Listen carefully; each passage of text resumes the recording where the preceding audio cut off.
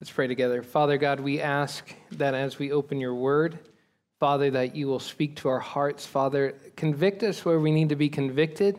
Father, encourage us in ways that we may not even know we need to be encouraged. And so, Father, I pray that as we look today at this text, just walking straight through Matthew, Father, that you will help us to see that this doesn't just apply to someone else. It applies to us in our own heart. We pray this in your Son's name. Amen. In our day, discussions about justice are prevalent. It feels as if more than ever people are asking, what is truly just? What is right and wrong? What is worthy of retribution? Now, sadly, one of the topics that is missing in many of these discussions is the justice of God. While it is certainly good that people consider how people should treat people, humanity, by and large, has displayed a complete lack of interest in its own treatment of God. Certainly, God demands justice for all people. They are made in his image, and therefore unjust mistreatment of his image bearers deserves swift retribution. However, those who bear God's image deserve justice when they're mistreated, how much more does the rejection of God warrant justice? If we reject and mistreat as dejected and unwanted the image of God, then how much more is it abhorrent, atrocious, sad, tragic, unrighteous to reject the author of life, the one who made all people to bear his image. Matthew chapter 12, verses 22 through 50 is difficult for many modern readers. Here we have Jesus say in no uncertain terms that rejecting him is equivalent to blasphemy. Can you imagine any other man in history saying that to reject him or to speak against him is equivalent to blasphemy of the Holy Spirit? And it is therefore unforgivable. He goes on to say that people are either for him or against him, a polarizing statement by any stretch that is often frowned upon these days. When we hear people say you're either for me or against me, we often frown on that, right? It's not something that we tend to like to hear. Jesus says that there is no middle ground. There's no position of neutrality. Either people follow him or they oppose him.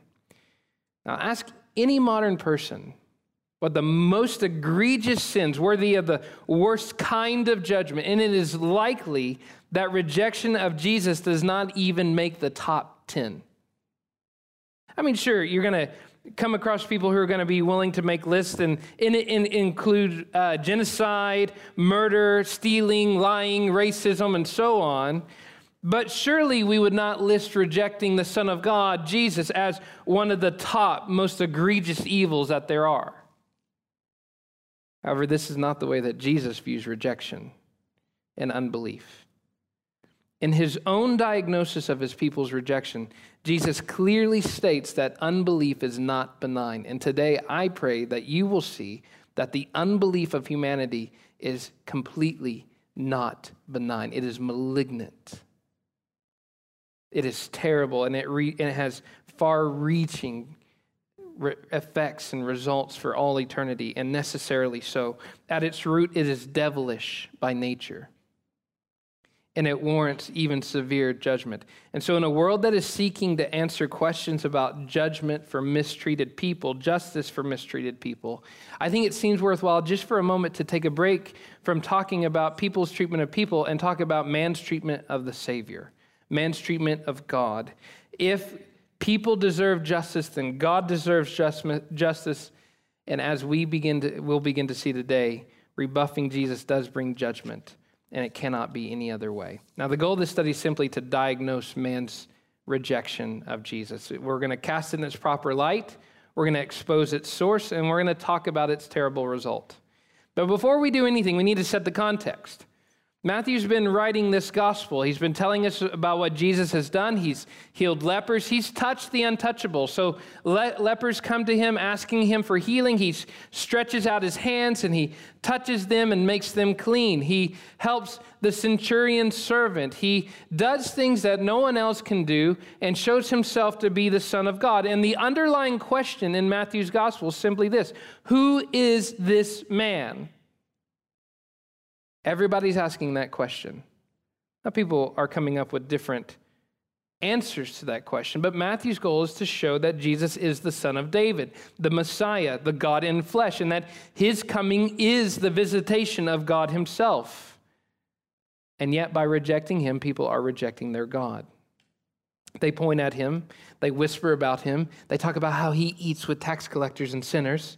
They accuse him of breaking their laws, of trampling on their long-held fences around those laws, and set out to kill him. And in the last section, we saw how Jesus proved that he is the Davidic king, but he is also the suffering servant who withdraws from the argument sometimes, because his goal is not to have a street fight with these Pharisees. His goal is to die for sinners. But now the Pharisees have caught up with him. He withdrew, they chased him down. He's gone on to other places. Now they come looking for a fight again. Verse 22 begins. Then a demon-oppressed man who was blind and mute was brought to him, and he healed him. So the man spoke and saw, and all the people were amazed and said, "Can this be the Son of David?" But when the Pharisees heard it, they said, "It is only by Beelzebul, the prince of demons, that this man casts out demons." Now, everything in this event, I mean, just think of it. This is a man who is blind, he is mute, he is demon-oppressed. Everything in this event should have led the Pharisees to extreme joy. This is an incredible sign being done right in front of them. Isaiah 35 speaks of the coming restoration, when the eyes of the blind will be open, the ears of the deaf will be unstopped. Then the lame will leap like a deer, and the tongue of the mute will sing for joy. And it was a sign that God's salvation has come to his people. This should have been something that left everybody awestruck and clapping. And so the idea, can this be the Son of David, is rightly placed. Is an appropriate question. Look at what is happening. Look at the sign. This mute and blind man now sees and hears, and he speaks. And that is a sign that restoration has come. Now the Pharisees, with their hate-filled interpretation, twist it out of proportion. They twist it out of its rightful interpretation. It is only by Beelzebul. In other words, by Satan. That's just another name for Satan. It is only by Satan, the prince of demons, that this man cast out demons. I think it's worth noting that they don't deny that Jesus actually has cast out a demon. They don't say he's not really casting out demons. They don't say he's tricking you. They're not saying he's some kind of magician, like little street musician that's just being a charlatan toward you all. No, they don't say any of that. They readily confess that at Jesus' word, the demons really do run. They readily confess it. Their problem, however, is with how he does that. They want to cast a little bit of shadiness. They want to create a little bit of a scandal with how Jesus has done that. The same sign that should have brought joyful restoration, should have brought joyful worship and praise, they look at it and they see it as a sinister and scandalously devilish work. The same event that had everyone amazed and awestruck, they're pointing fingers at, whispering about, once again, it must be Satan at work. Such is the nature of disbelief.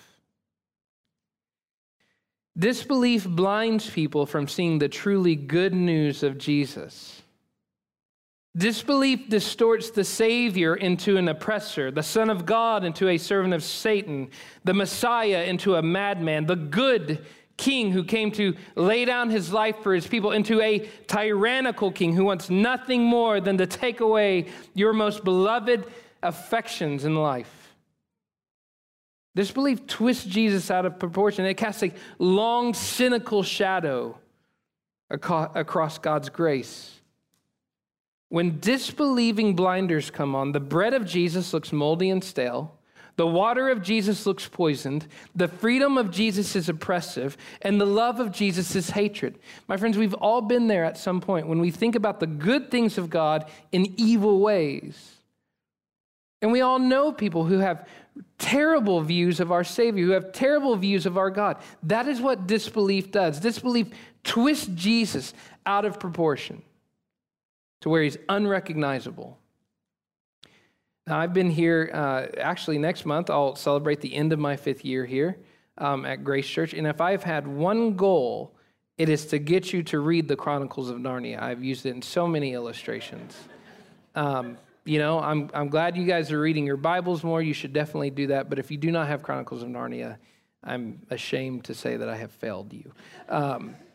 But if you have read Chronicles of Narnia, as my family is doing, in the last book, called The Last Battle, that you see something similar. And I couldn't help but think about that when I was reading this. When we get to that part of the story in The Last Battle, Timothy always laughs. He thinks that these people are crazy, that these people are dumb. Here's what happens in the last book of the Chronicles of Narnia. You get these dwarves. They're all there. First off, it's a story with dwarves, so don't think it's nerdy or weird. It's really cool. Anyway, these dwarves are there, and they're sitting at this table, and Aslan is trying to rescue them from the destruction to come. He wants to feed them. He wants to give them good wine. He wants to help them. And everything they see, they interpret as attempted slavery. They think that Aslan's not trying to rescue them. He's the Christ figure. They don't think he's trying to bring them out of their darkness and into a whole new world where they can celebrate and have a good life with him. Instead, they think that he's trying to bring them in to slavery. He's trying to trick them into it. And at the end, after they're complaining about the bread being poisoned and the wine being tainted, and everything they see is just terrible. Every good thing that he does is just wicked and evil. And here's what Aslan laments at the end, finally. He says, "They will not let us help them. They have chosen cunning instead of belief. Their poison is only in their own mind, yet they are in that prison, and so afraid of being taken in that they cannot be taken out." Do you know people who maybe don't know enough about Jesus or haven't read enough about Scripture, and they're so afraid of being taken in that's impossible to take them out of the prison that's in their own mind? Is it possible that some of us are like that? We're so afraid by new ideas, we're so afraid to be taken in that we can't be taken out of old darknesses. Good things we recast into an evil light. The same sentiment applies to the Pharisees. They see this really good Savior in front of them. There's nothing that he has done to indicate any kind of malicious intent, insurrection, or hatred towards them. They try to pick a fight, and he withdraws. If they leave him alone, they wouldn't have to ever fight him. Instead, they chase him down, and they're so afraid of being taken in by this supposed Messiah's gospel that they can't be taken out of their own disbelief and darkness. It's something to be pitied. These Pharisees chose cunningness, intelligence, intellect, religiousness, instead of belief, and were thereby locked away in the prison of their own unbelieving heart. Just listen to the accusation. It's incredibly strong. He cast out demons by Beelzebul. It's one that would have certainly raised some eyebrows, right?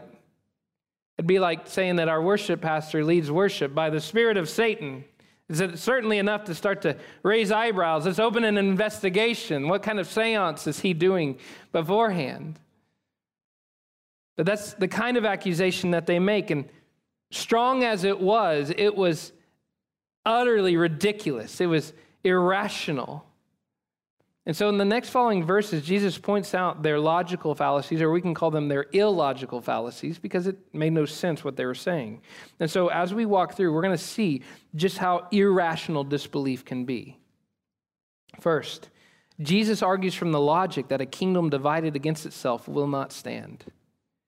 It says this, knowing their thoughts, he said to them, every kingdom divided against itself is laid waste, and no city or house divided against itself will stand. And if Satan cast out Satan, he is divided against himself. How then will his kingdom stand?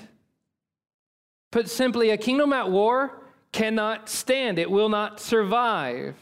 From Jesus' logic, why would the tyrannical prince of darkness, who wants to swallow everything up in darkness, retreat? Why would he undermine his own reign? Why would he try to cast himself out? That doesn't make any sense. Their argument doesn't have any kind of logic to it. It would be absolutely self-defeating. So following Jesus' logic, he has opposed the demonic. He has pushed out demons. He has set the oppressed free. And so by such of his opposition against Satan, he must be against Satan. If he's against Satan, guess who he's for? He must be for God. He must be on God's side. Second, and if I cast out demons by Beelzebub, by whom do your sons cast them out? Therefore, they will be your judges. But if it is by the Spirit of God that I cast out demons, then the kingdom of God has come upon you. Ask a Pharisee, by whom do your sons cast out demons? And they're probably gonna answer you, well, by God's Spirit, of course. We all have really good views of our kids, right?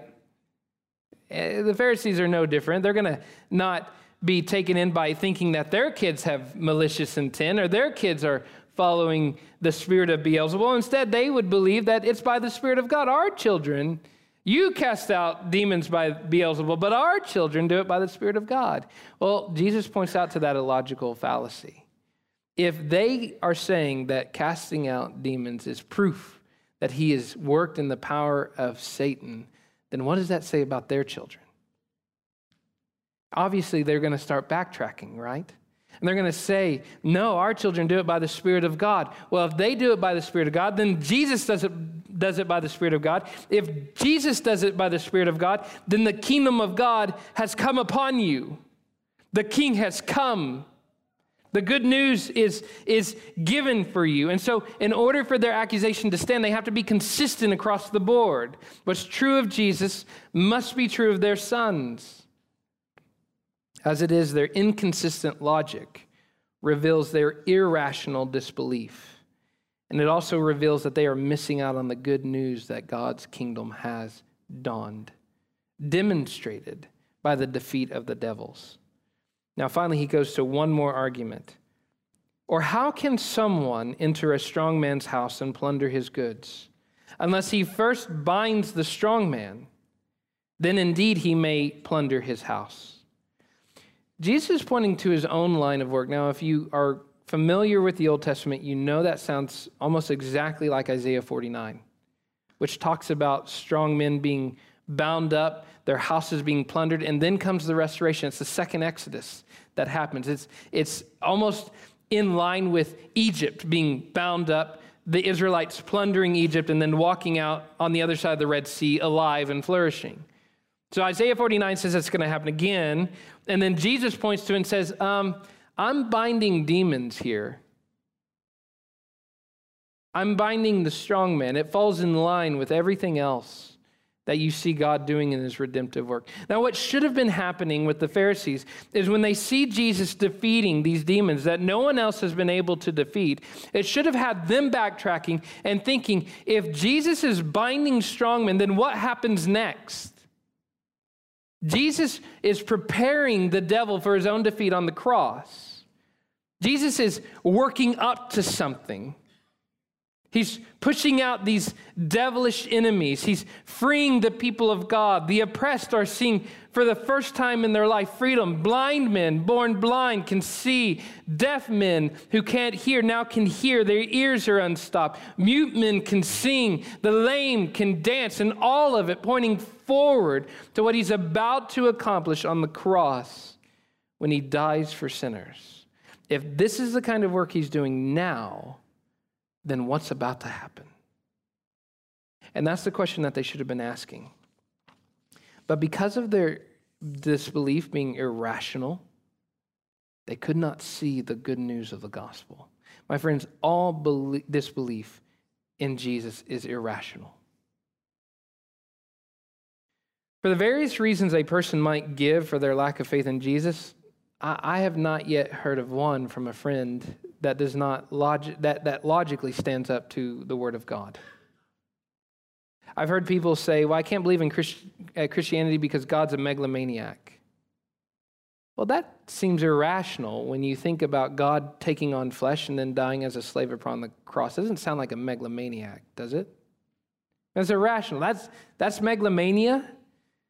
A God who had every right in the universe to stay in heaven and to condemn and judge sinners from where he sat. Instead, he steps into humanity, takes on flesh. Though he could speak a word and decreate every single one of them, his body is broken and bruised and bloody. They put a crown of thorns on his head, nail him to the cross. He dies and explicitly says it's for you, and that's megalomania. It's irrational. Calling him a tyrant who loves oppressing people with his law seems irrational when you remember that he's the one who died under the law to set you free from it. You think of all the different reasons that somebody might not believe in Jesus. It almost always comes down to a misunderstanding.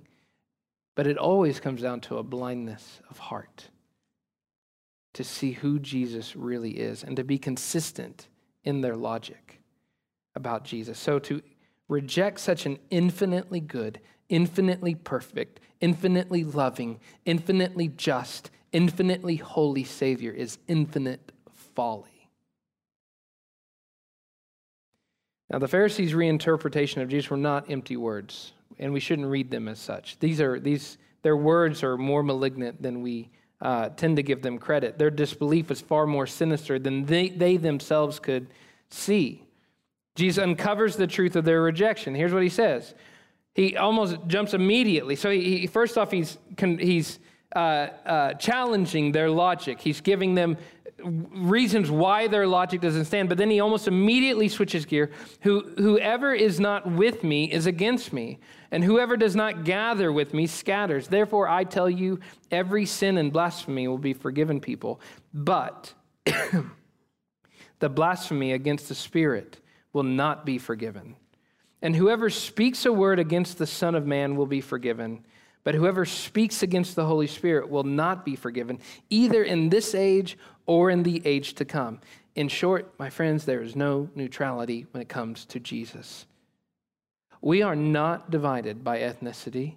We are not divided by age. We are not divided by gender. God made male and female. God made the various ages. God made the various ethnicities, and yet all of them can come together. But there is one thing that divides humanity, and that's faith in Jesus Christ or a lack of it. There's one thing that divides humanity. By all stretch of the term, we should be able to fill this room with every color under the sun, with every age imaginable, and with both men and women from all socioeconomic backgrounds and still be able to find unity in Jesus, because the one thing that divides humanity is disbelief. Either a person is for Jesus or a person is against him. Now, much ink has been spilt on exactly what constitutes a forgivable sin. As often as I've heard this quoted from people's mouths, most people haven't stopped to actually read it in context. It's typically a quote that is spoken, but not in the greater context. So let's just ask the question, what is the unforgivable sin? How we ever got to suicide being the unforgivable sin, I don't know. Some people have said divorce. Some people have said all these other things. You don't see that in this text, okay? So let's just follow Jesus' logic. What is he saying is the unforgivable sin? First off, let's just step it off one by one. Number one, Jesus does his work, in this case, casting out demons, by the Spirit of God, okay? Number two, the Pharisees have rejected him, claiming that he cast out demons by Beelzebul, by Satan. Number three, By their rejection and statement about his power, they have suggested that the Spirit of God is Beelzebul. They have, in effect, called God's good spirit evil, his good testimony about Jesus a lie. The truth that he is speaking, they have claimed to be a contradiction. And so, what happens when you call a good God evil, or you call God's truth a lie? Well, it's called blasphemy. It's a highest order of sin, in the sense of where you set yourself utterly opposed against God, and you are rejecting whatever God says. And so, such blasphemy is ultimately unforgivable. This particular blasphemy is ultimately unforgivable. They have rejected what the Spirit is saying about Jesus. Jesus is working in the power of the Spirit. They look over here, lepers being cleansed. They look over here, they hear rumors of Jesus walking on water or stilling the storm. They look over here and the demoniacs are given freedom. They look over here and Jesus is welcoming tax collectors and sinners. In everything that Jesus is doing, the Spirit of God is whispering, this is he who was to come. This is he who's bringing freedom. This is he who's bringing life and joy and peace with God and restoring humanity back to God. And yet they are saying, shut up, Spirit. They are silencing the Spirit of God. And as a result, they reject Jesus. My friends, the Spirit of God is still at work doing that same work today. The Spirit of God is moving in the world, attesting to Jesus Christ. Attesting to the world that Jesus is indeed the Son of God. The most ultimate way he did this was through the resurrection. Through the resurrection, the Spirit has forever vindicated. Jesus is the Son of God. Had Jesus not raised from the dead, we would still be wondering whether Jesus really was who he said he was. But because of the resurrection, the Spirit has given his definitive final stamp of truth on what Jesus said. And the Spirit of God is still working. He's convicting humanity of sin and attesting to the sufficiency of salvation in Jesus. I think that in our deep, dark souls, I don't think that there's anyone who ultimately feels at rest in themselves. No matter what they have claimed to have found, no matter what kind of solution outside of Jesus they have claimed to have stumbled across, I don't think anyone outside of Jesus can claim to truly have found rest in themselves. Hence the world we live in that is completely restless. The Spirit of God's working and moving. And so when we have friends or neighbors, or when we ourselves reject Jesus, what we are ultimately doing is we're denying the Word of God to our own hearts, that Jesus is the Son of God. That's the reality of what disbelief actually is. Disbelief is blaspheming God, telling God to be silent about the nature of his own Son, telling God that what he says is not ultimately true. It is a crime of the highest order. It's like looking at a king in his face and saying, you have no power to say what you're saying. But it comes from a deeper root too. So as we're diagnosing their rejection, we see that it was completely irrational. We also see that it was far more sinister than they know. These aren't just merely empty words. That's actually coming from a root. There's something inside of them that is causing them to say these things. So Jesus transitions from there and he says, either make the tree good and its fruit good, or make the tree bad and its fruit bad. For the tree is known by its fruit. You brood of vipers, how can you speak good when you are evil? For out of the abundance of the heart, the mouth speaks. The good person out of his good treasure brings forth good, and the evil person out of his evil treasure brings forth evil. I tell you, on the day of judgment, people will give account for every careless word they speak. For by your words you'll be justified or vindicated, and by your words you'll be condemned. Now, ironically, these Pharisees are looking at a good fruit, demon being thrown out, and they're claiming that Jesus is a bad tree. Good fruit, bad tree doesn't make sense, right? Well, Jesus tells them either make the tree good or make the tree bad.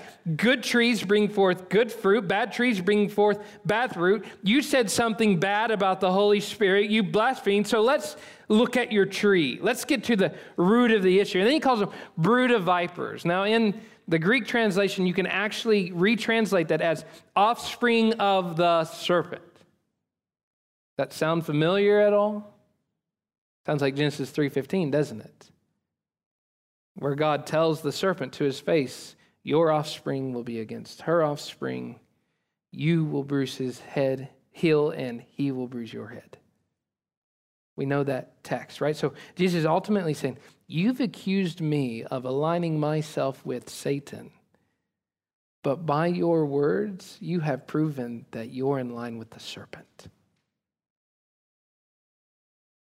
My friends, all humanity divided straight down the middle. Now, we as modern people, we don't like to think about that faith in Jesus actually is the dividing line. But think about it. If Jesus is actually who he said he is, and if his claims stand, then it is absolutely right that all humanity is divided on those two issues. And if they do not accept him, if humanity does not accept him as the one and only Son of God, they have set themselves against God, just like the serpent.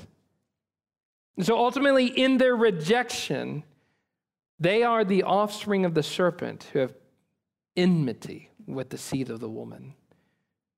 They are those who will bruise his heel.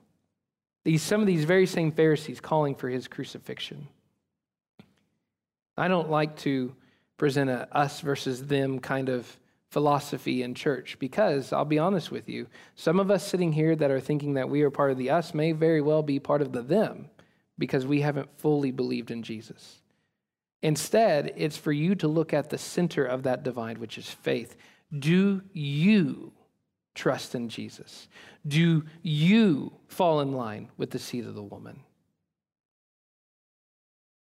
Because it doesn't matter where you sit this Sunday morning, inside this sanctuary, and maybe you're here every Sunday, without faith in Jesus Christ, without an absolute acceptance of who he is, you are in line with the seed of the serpent. And Scripture would call you to repent. Their words about Jesus revealed their hearts. How can they speak like they speak? How can they say the things that they say? What is their fruit saying about them? Well, it's saying that their root is absolutely in evil. They are rooted deeply in evil. According to Jesus, words are a telltale sign that uncover the state of one's heart.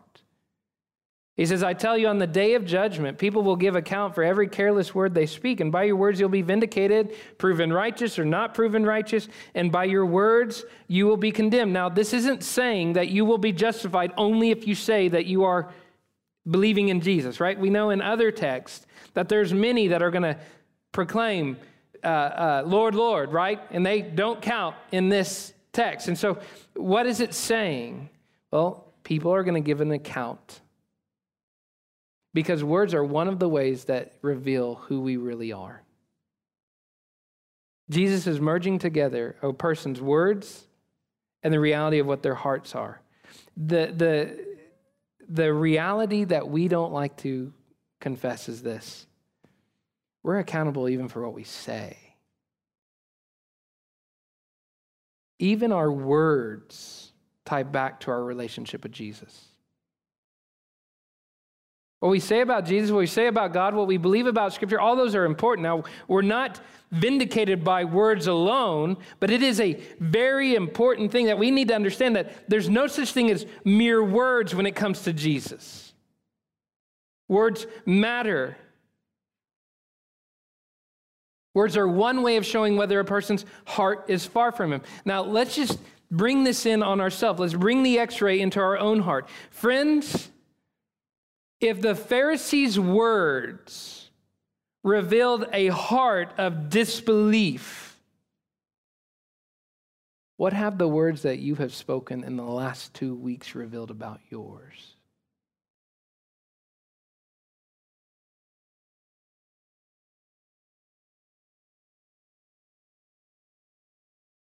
What are the words that you've spoken to your wife, the words you have spoken to the Democrat across the street or the Republican in the backyard.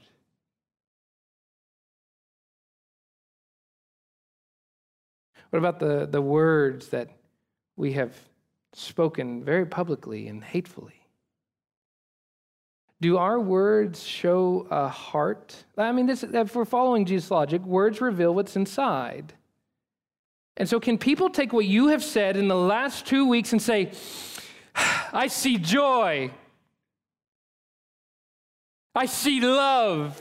I see peace, patience, kindness, goodness, faithfulness, gentleness, self-control. I see Jesus.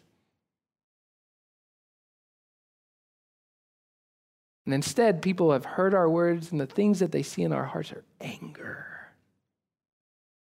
hatred, spewing.